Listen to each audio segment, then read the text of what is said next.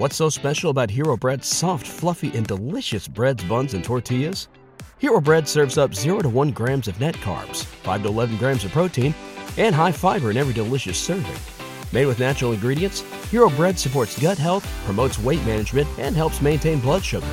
Hero also drops other limited edition ultra-low net carb goodies like rich, flaky croissants and buttery brioche slider rolls. Head to hero.co to shop today. Spring? Is that you? Warmer temps mean new Allbirds styles. Meet the Super Light Collection, the lightest ever shoes from Allbirds, now in fresh colors. They've designed must-have travel styles for when you need to jet. The lighter-than-air feel and barely-there fit makes these shoes some of the most packable styles ever. That means more comfort and less baggage. Take the Super Light Tree Runner on your next adventure. Its cushy, lightweight foam midsole supports every step, and the extra outsole traction gives you the grip to just go for it. The eucalyptus fiber upper adds next-level breathability to keep you going all day. Plus, the Super Light Tree Runner is comfortable and ready to go right out of the box. So, what can you do in a super light shoe? What can't you do is the better question. And because they're super packable, the real question is, where are you taking them? Experience how Allbirds redefines comfort. Visit allbirds.com and use code SUPER24 for a free pair of socks with a purchase of $48 or more. That's ALLBIRDS.com, code SUPER24.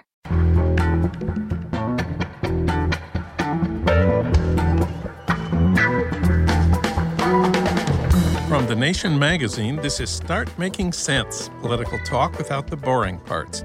I'm John Wiener. Today we have the Jared Report, news about the son-in-law in the White House.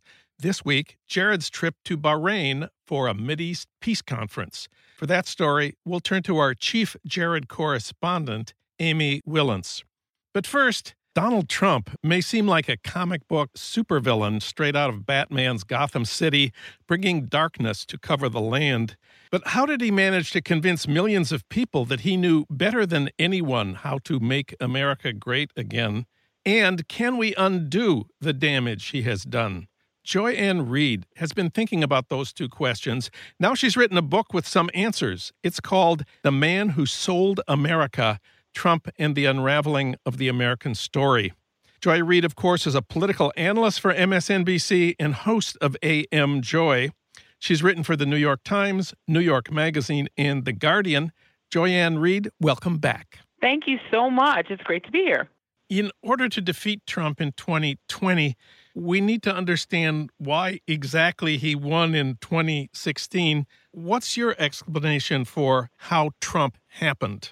My explanation is multifaceted. I think on the one hand, if you look at the Clinton campaign, I think they underestimated the effectiveness of the 40-plus year campaign to sow hatred and fear of Hillary Clinton.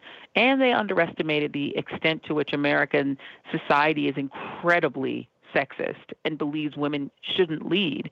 I think they underestimated that. I think they assumed that because she had been loyal to Barack Obama as his Secretary of State, that alone would get her his votes. I think Joe Biden needs to take particular care of that, because just relying on being Obama's person is not a way to get Obama's votes. I think that was one thing.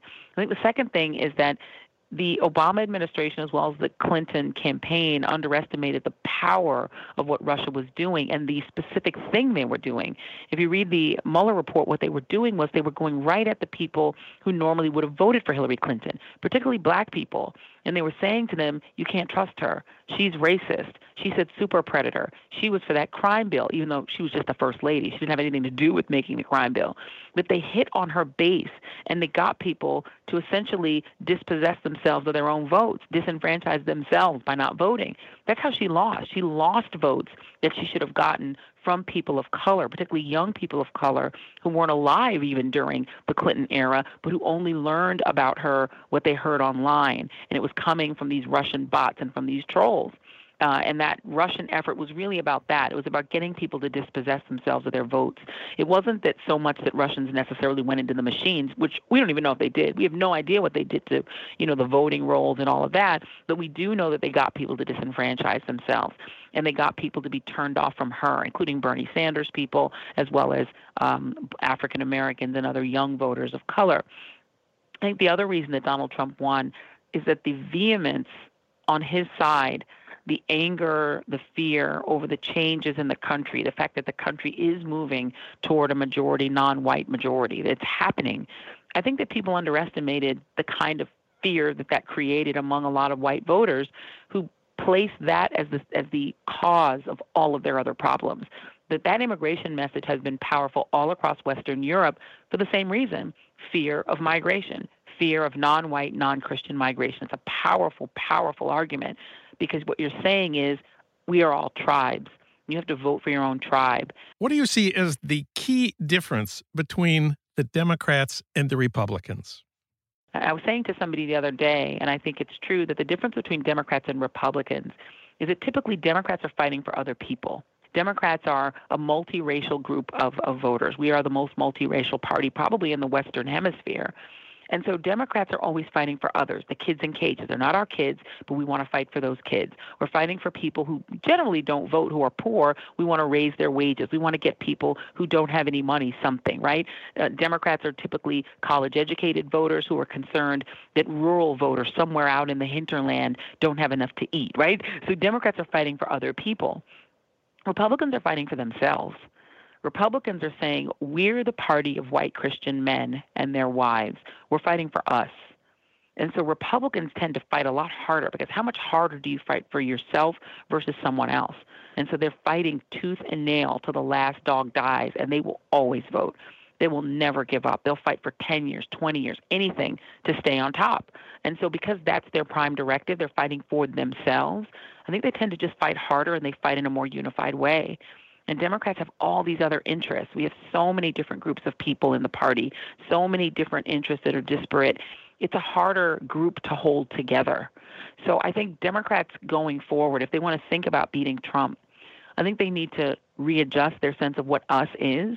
And Democrats need to understand that the fights they're having, whether they're for trans people that want access just to go to the restroom without being harassed, or to serve in the military, or whether they're fighting for those kids who are in cages, they need to reconfigure that as us, because you're always going to fight harder for us than you are going to be for someone else.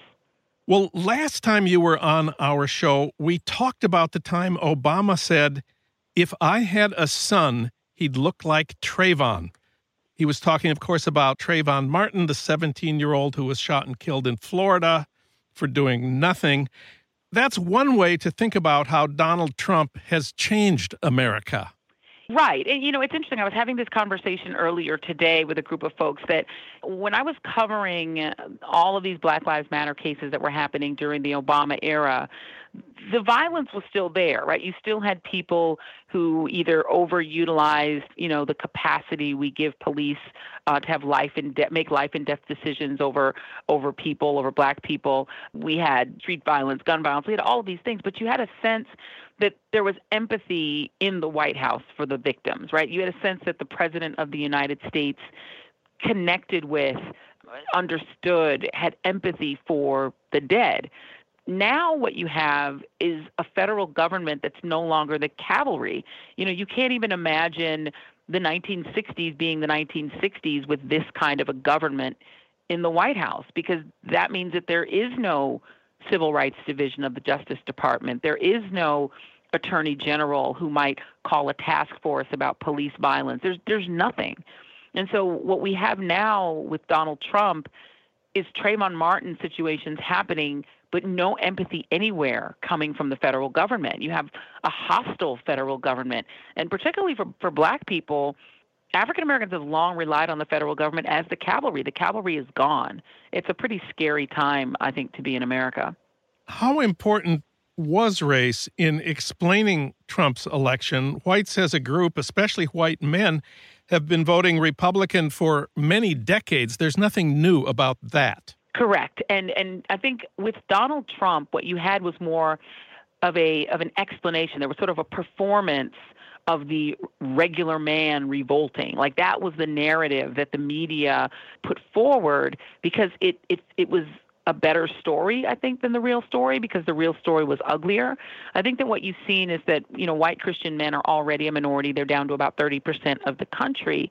And there was a reaction that a lot of particularly white Christian men had not just to Obama himself, but to the changes that happened over those 8 years. There was a sense that the country that had already begun to pull away from them as the center of our culture, as sort of predominant Americans, the most important Americans, the Americans who got the most attention, not just who had control of the money and the power, but also the cultural attention, that was already pulling away, and that by the time Obama left office, it had pulled away so thoroughly that a lot of people were, frankly, frightened. They were frightened by the future of a country that is going to be majority non-white.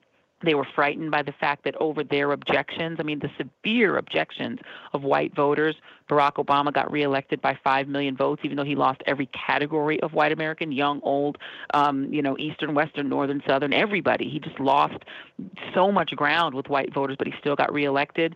And so there was just this sense of loss. And when I looked at the studies that looked at the electorate in 2016, the thing I didn't find was that economically disaffected white people are what elected Trump. Yes, he did win white working class people, but our definition of white working class in the media is off, right? We think anyone who's white working class, we just presume that they're broke, but they're not. You can be a police officer or a firefighter or a plumber and you're white working class, but you can have plenty of money in the bank. You just don't have a college degree. So Donald Trump's voters weren't broke. They felt that they weren't doing as well as their parents, but it's who they blamed that made them more of a Trump voter. If you blamed immigrants for the fact that you feel you're not doing as well as your parents, you're a Trump voter. If you blame the big corporations who shipped your jobs away, you were probably a Hillary Clinton voter, or you didn't vote at all, especially if you were white and poor. In your book, The Man Who Sold America, you say the New York media created Trump, and that even though he was openly racist in the decades before 2016, you write he was given a pass that a white Southerner never would have gotten, close quote. That's pretty striking. Yeah, I spoke with an Alabama judge who's African-American and who's like the chief law enforcement officer for the part of Alabama where he lives. And he made a really, I think, powerful point, was that if Donald Trump did everything that he did and said everything that he said with a Southern accent, he would have been treated like sort of a Southern troglodyte racist, right? He would have been written off as somebody who was unelectable and unacceptable in public life. He would have been George Wallace. He acts like George Wallace. He had the same sort of flippant attitude toward race, sort of casual racism, this sort of high energy performance, these rallies full of, excitement, and they were almost theatrical. He's very similar to George Wallace. But the difference is George Wallace was written off as a racist because he's a Southerner. And in America, we tend to think of racism as a purely Southern phenomenon. And particularly the New York media, because it's in New York, because it's based here, and this is their neighbors, their friends, their family, they don't tend to recognize the thing that happens that black people in New York experience as racism. New York in the 1980s, when I moved back here as a teenager, it was one of the most racist places I'd ever been. It was the first place I'd ever lived in my life. And I lived in Colorado, where Klan members used to have elected office, right? I'd never experienced a place where if you just walked into a neighborhood, you'd get chased out with bats. That was New York. New York is where, as a black person, you had to know which side of the line you were on in Canarsie. You couldn't go to places like Bensonhurst. You couldn't even walk into that neighborhood. People were murdered, chased out and chased into the streets and killed just for being in that neighborhood. New York was as racist as what we conceive Alabama to be in the 1980s, and that was Trump's New York. It was incredibly segregated.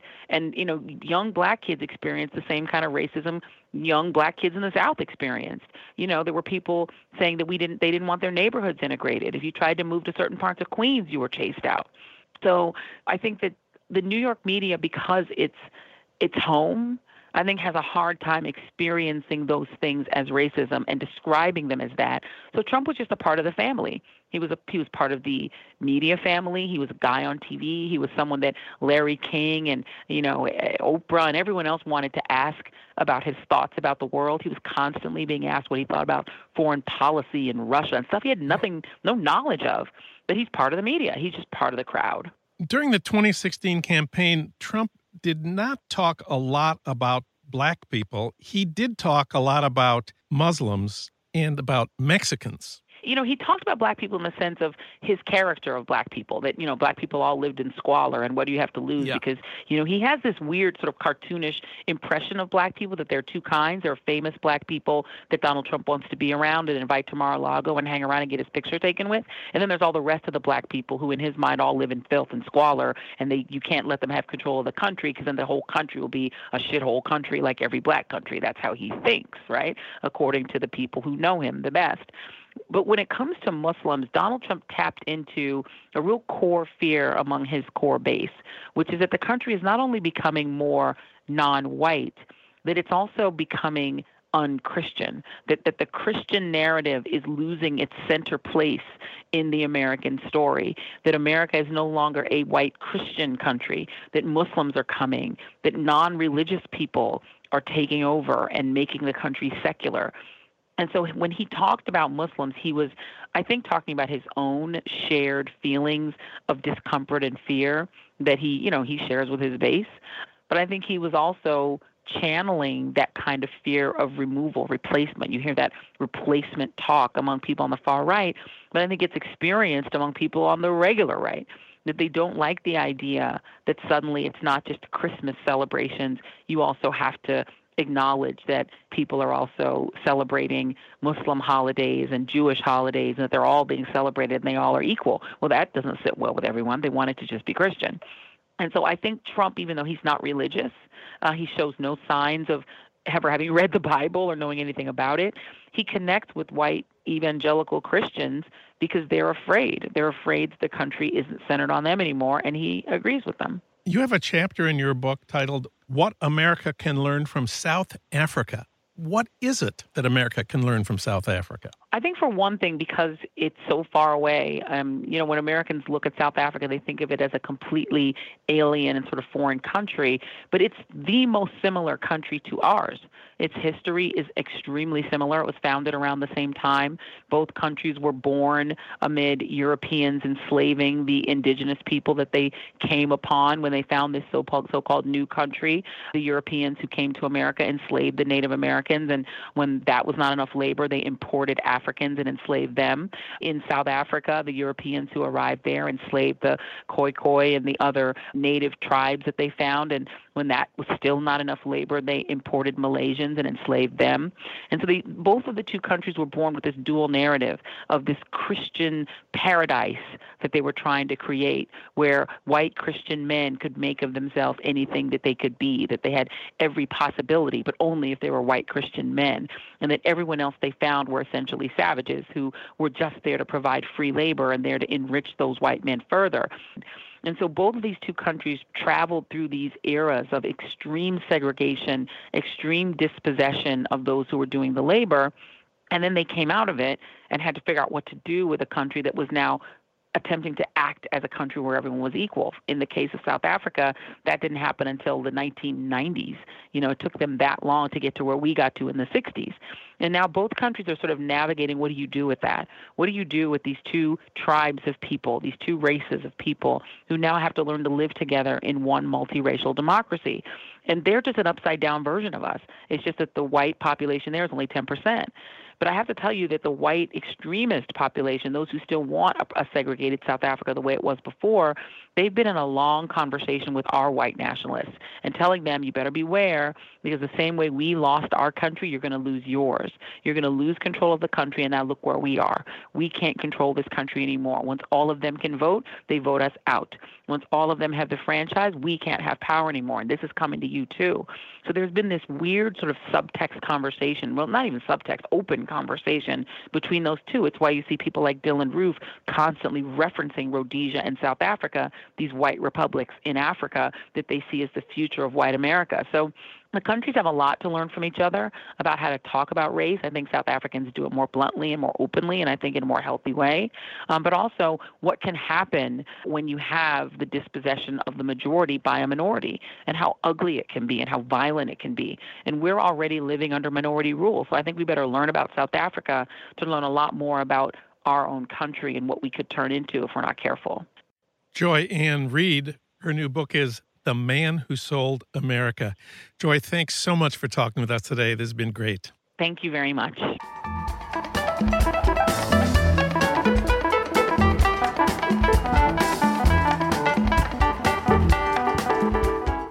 Now it's time for the Jared Report, news about the son-in-law in the White House.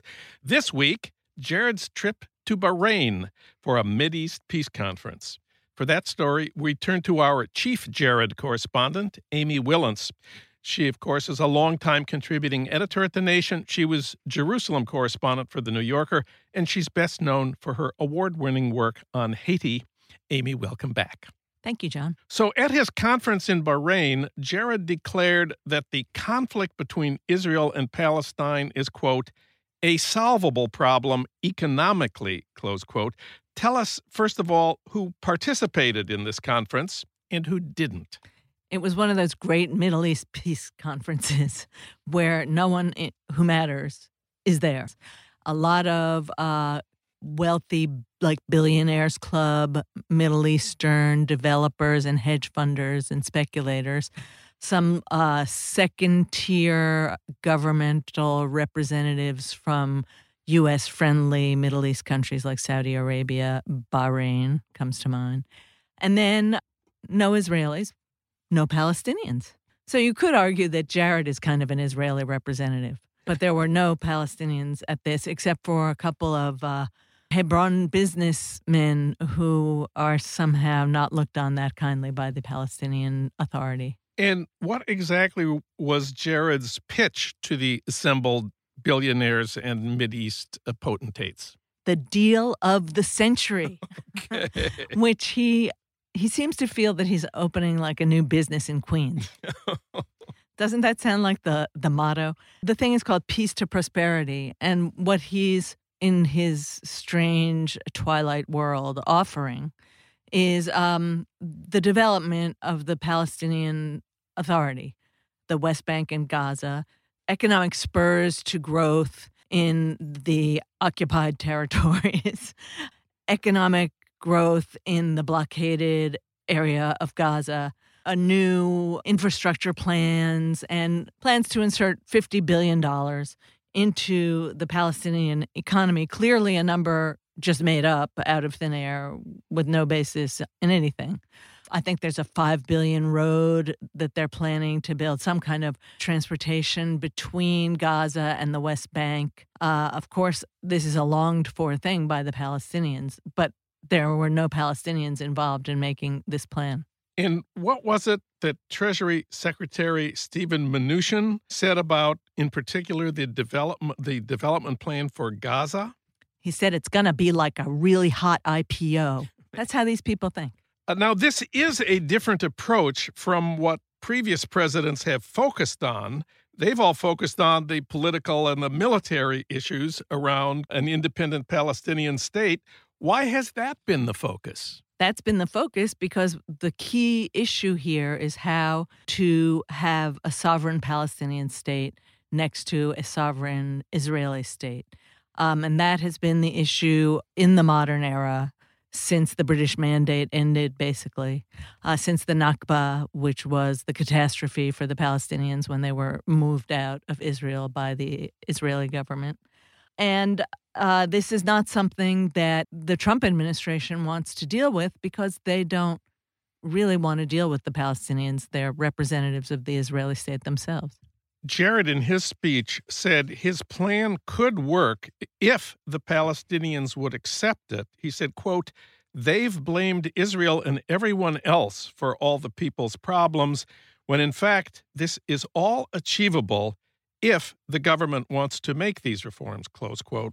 How do you interpret that? It's so condescending and killing. You just can't stand it. I interpret that as an attack on the Palestinians for not having the kind of economic development all of the Palestinians would desire. It's a gross omission of the two elephants in the room, who are the occupation of the West Bank and the economic blockade of Gaza. By whom? The Israelis, headed by good friend of the Trump family, Benjamin Netanyahu. At the conference, ministers from several Arab countries of the Persian Gulf argued that the Palestinians' natural entrepreneurship, strong literacy, and high levels of education could all be unleashed under Jared's plan. What do you make of that argument? That argument seems to me to be a threat that Jared is trying to sick the Palestinian people on the Palestinian government at the behest of Israeli, American, and Gulf entrepreneurs and developers, and that's just not going to work. What happens when you do that to the Palestinians who are sitting there in refugee camps and in economically deprived areas because of Israeli behaviors for the past 20 and 30 years is they rally to the governments they don't like because they have solidarity and they want sovereignty and independence. And yeah, they have blamed Israel for a lot of their economic plight. Why? Because it's Israel's fault. And there is, indeed, Jared is right, there is an incredible population of brilliant minds and energetic people, just as there is everywhere. And usually, if you find any people, an organized group of people who aren't doing as well as they should, it's not always their own fault. It's because of outside influences. This is history. This is geopolitics, not some made-up game that Jared Kushner alone knows how to play. So $50 billion for Palestinian economic infrastructure, better transportation, more reliable power, more water. Isn't Jared right that this $50 billion investment would transform Palestine? Yeah, any small developing country would gladly accept your $50 billion if they could do it themselves with you, but not if there's a middleman barking and screaming and stopping at every moment. Could Palestine become what Jared is imagining, the Singapore of the Middle East? Well, there's a serious flaw in that argument, obviously. What is Singapore? It's called a city-state. State is the key word. There is no word state in Palestinian authority. And that's the problem. You cannot develop if you're under occupation. There's just no chance. If your economy is not your own and you can't make decisions on behalf of your own people with your own people, there's no chance for development. It's like asking a prison population to develop. The New York Times report on Jared's Mideast Peace Conference said that, quote, much of the conference seemed only loosely connected to the region or to anything at all, close quote. What was that about? Well, I think what the New York Times and certainly Haaretz have espied in this plan is an attempt to put the Palestinians in such a situation that their sovereignty is no longer part of the argument. And that is why it is a pipe dream, because their sovereignty is at the center of the argument. It always has been. And to think that a problem that really extends back even longer than our memories and even longer than Jared's grandparents' memories is going to be solved by a paper plan that uses as its PR images photos from a USAID project that has been helping Palestinians, that has been defunded by the Trump administration. I mean, it's even worse than Jared's usual doe-eyed, innocent stupidity. It's cynical. Jared brought not only billionaires and Gulf potentates to this conference, he also got Tony Blair. I say, whenever Tony Blair shows up, that is a deal that is not going to be a good one. But Tony Blair, you know, he worked for many years around Middle East peace planning. He certainly knows the problems here. Did Tony Blair endorse Jared Kushner's new approach? Not exactly. I mean, he was there, so that was wrong. But he did warn Jared that this was destructive for the two-state solution. He said you have to discuss Palestinian sovereignty. That's part of the deal. So he's not like Jared. He knows the realities of the region. So Jared Kushner's breakthrough, if we can call it that, is to argue that you can make peace between the Israelis and the Palestinians if the Israelis and the Palestinians don't participate. That certainly was something Bill Clinton never thought of, and something Jimmy No, of course not. I mean, Bill Clinton sat down with Yasser Arafat. It was hard for both of them, especially for Arafat, and that sort of blew up the deal in the end. But there they were. They talked to each other. There were real plans. Each each piece of economic development, in fact, went hand in hand with a piece of political understanding. This has none of the political understanding. I'm just so annoyed at it. I mean, it's as if they're looking at Palestine. There's this famous expression, a land without people for a people without a land, that the Zionists proclaim. But I keep thinking it's a land without developers for developers without land. So they want the land. And what was the response in Israel? I assume the Netanyahu people were thrilled. What about the rest of Israel? I mean, the Netanyahu people are probably thrilled. It's good PR for them with the right in Israel, and he's coming up for yet another election. The left in Israel is horrified because they see this as a recipe for further unrest, further dissatisfaction. It will never be realized. The Palestinians don't even want it, but they want what it represents. They want money. They want economic development. So it's bound to create dissatisfaction, disgust. 80% of the Palestinian people have rejected it out of hand, and I believe that that's a low polling number. I can't imagine a Palestinian who would say hooray, except for maybe the two guys who were there from Hebron. Haaretz had a really good line in their headline. They said, it was like Miss America calling for world peace. It was as laudable and as ridiculous as that kind of a speech. Heartfelt. Yeah, I don't even think it was heartfelt, so I can't go for that. I understand there are some people in Gaza who welcome Jared Kushner's plan. Yeah, they're not part of the 80% who reject it, but they're not part of what you would assume would be the business types who might welcome it. They are, or at least one of their representatives, is a very militant, extreme person named Ziad Nakala, and he has been using the deal of the century to point out to the Palestinian people that their governments, both the Hamas government in Gaza and the Abbas government in the West Bank, have been walking along this path to negotiation and political understanding with the Israelis, and they always get stabbed in the back. And this is yet another example of how the Palestinians are being disincluded from discussion about their future, and the only alternative to this compromised, weak-kneed continuation of negotiation is militant action. And he has promised to send 1,000 projectiles into Israel per day for a month.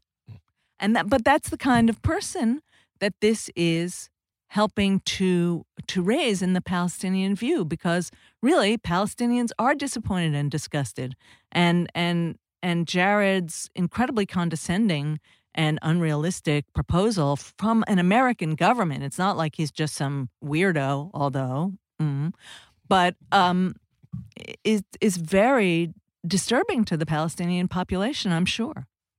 So in the end, Jared may not have won over the Palestinians, but he did get a lot of big money people to support his plan. He and they are betting that offering $50 billion of investments will cause Palestinians to set aside their aspirations for an independent state.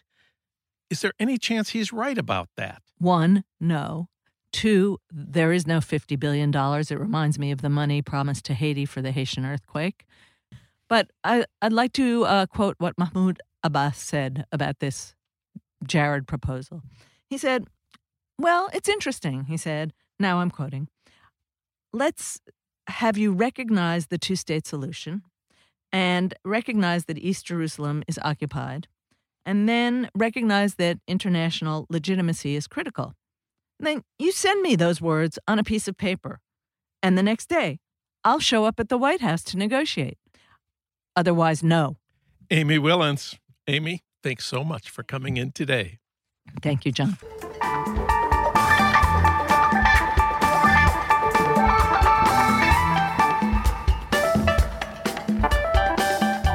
Finally, the 29-year-old politician taking on the NRA in Florida. That's Anna Eskamani. She was devastated by the Pulse nightclub shooting in Orlando, but she took that anger and used it to fuel her successful run for office. And she's John Nichols' guest this week on the Next Left podcast. She's one of the youngest and most progressive Democrats in a Republican-controlled legislature, and she's the daughter of Iranian immigrants. Anna Eskamani, this week with John Nichols on the Next Left podcast. New episodes every Tuesday at thenation.com or wherever you get your podcast. Start Making Sense, a podcast from The Nation magazine, is co-produced by the LA Review of Books and recorded at the studios of Emerson College, Los Angeles, located in the heart of Hollywood, with technical assistance from Justin Allen. The theme music for our podcast is by Barcelona Afrobeat, licensed by Creative Commons. Our recording engineer is William Broughton. Alan Minsky is our senior producer. Frank Reynolds is our executive producer. Annie Shields is The Nation's engagement editor. D.D. Guttenplan is editor of The Nation.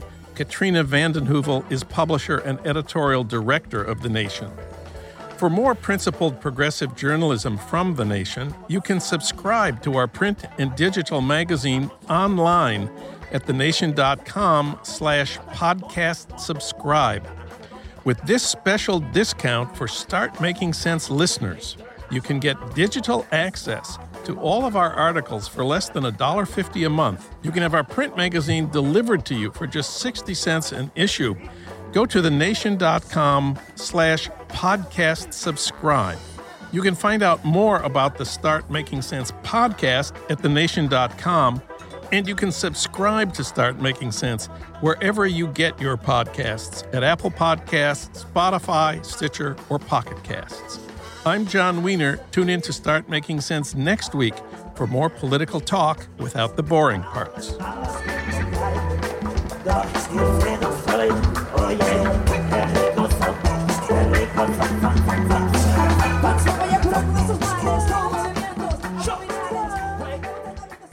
Say goodbye to your credit card rewards. Greedy corporate mega stores, led by Walmart and Target, are pushing for a law in Congress to take away your hard-earned cash back and travel points to line their pockets. The Durbin-Marshall credit card bill would enact harmful credit card routing mandates that would end credit card rewards as we know it. If you love your credit card rewards, tell your lawmakers, hands off my rewards. Tell them to oppose the Durbin-Marshall credit card bill.